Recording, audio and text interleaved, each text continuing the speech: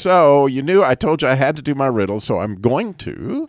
And, we both guess you might have noticed we're talking about the Supreme Court. So, speaking of Supreme. Yeah, I don't know. I think of Taco Bell.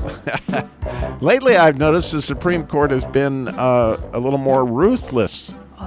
Oh. She's not there anymore. She's not. No. So it's kind of what Ruthless. happened. Yeah. And it's crazy that they only have one, I don't know if you knew this, they only have one unit of measurement in North Korea. Just one? Yeah, especially when it comes to their drinks. They use the Supreme Leader. Supreme Leader. Oh, look, I'm glad Reese enjoyed it. He did, and you're going to like my last one, Beth Ann. Oh, good. Before we get to the actual riddle. Okay. Picking a Supreme Court justice is a lot like crossing a river. Have you thought about that? Mm-mm. It all comes down to Roe versus Wade. Which do we do?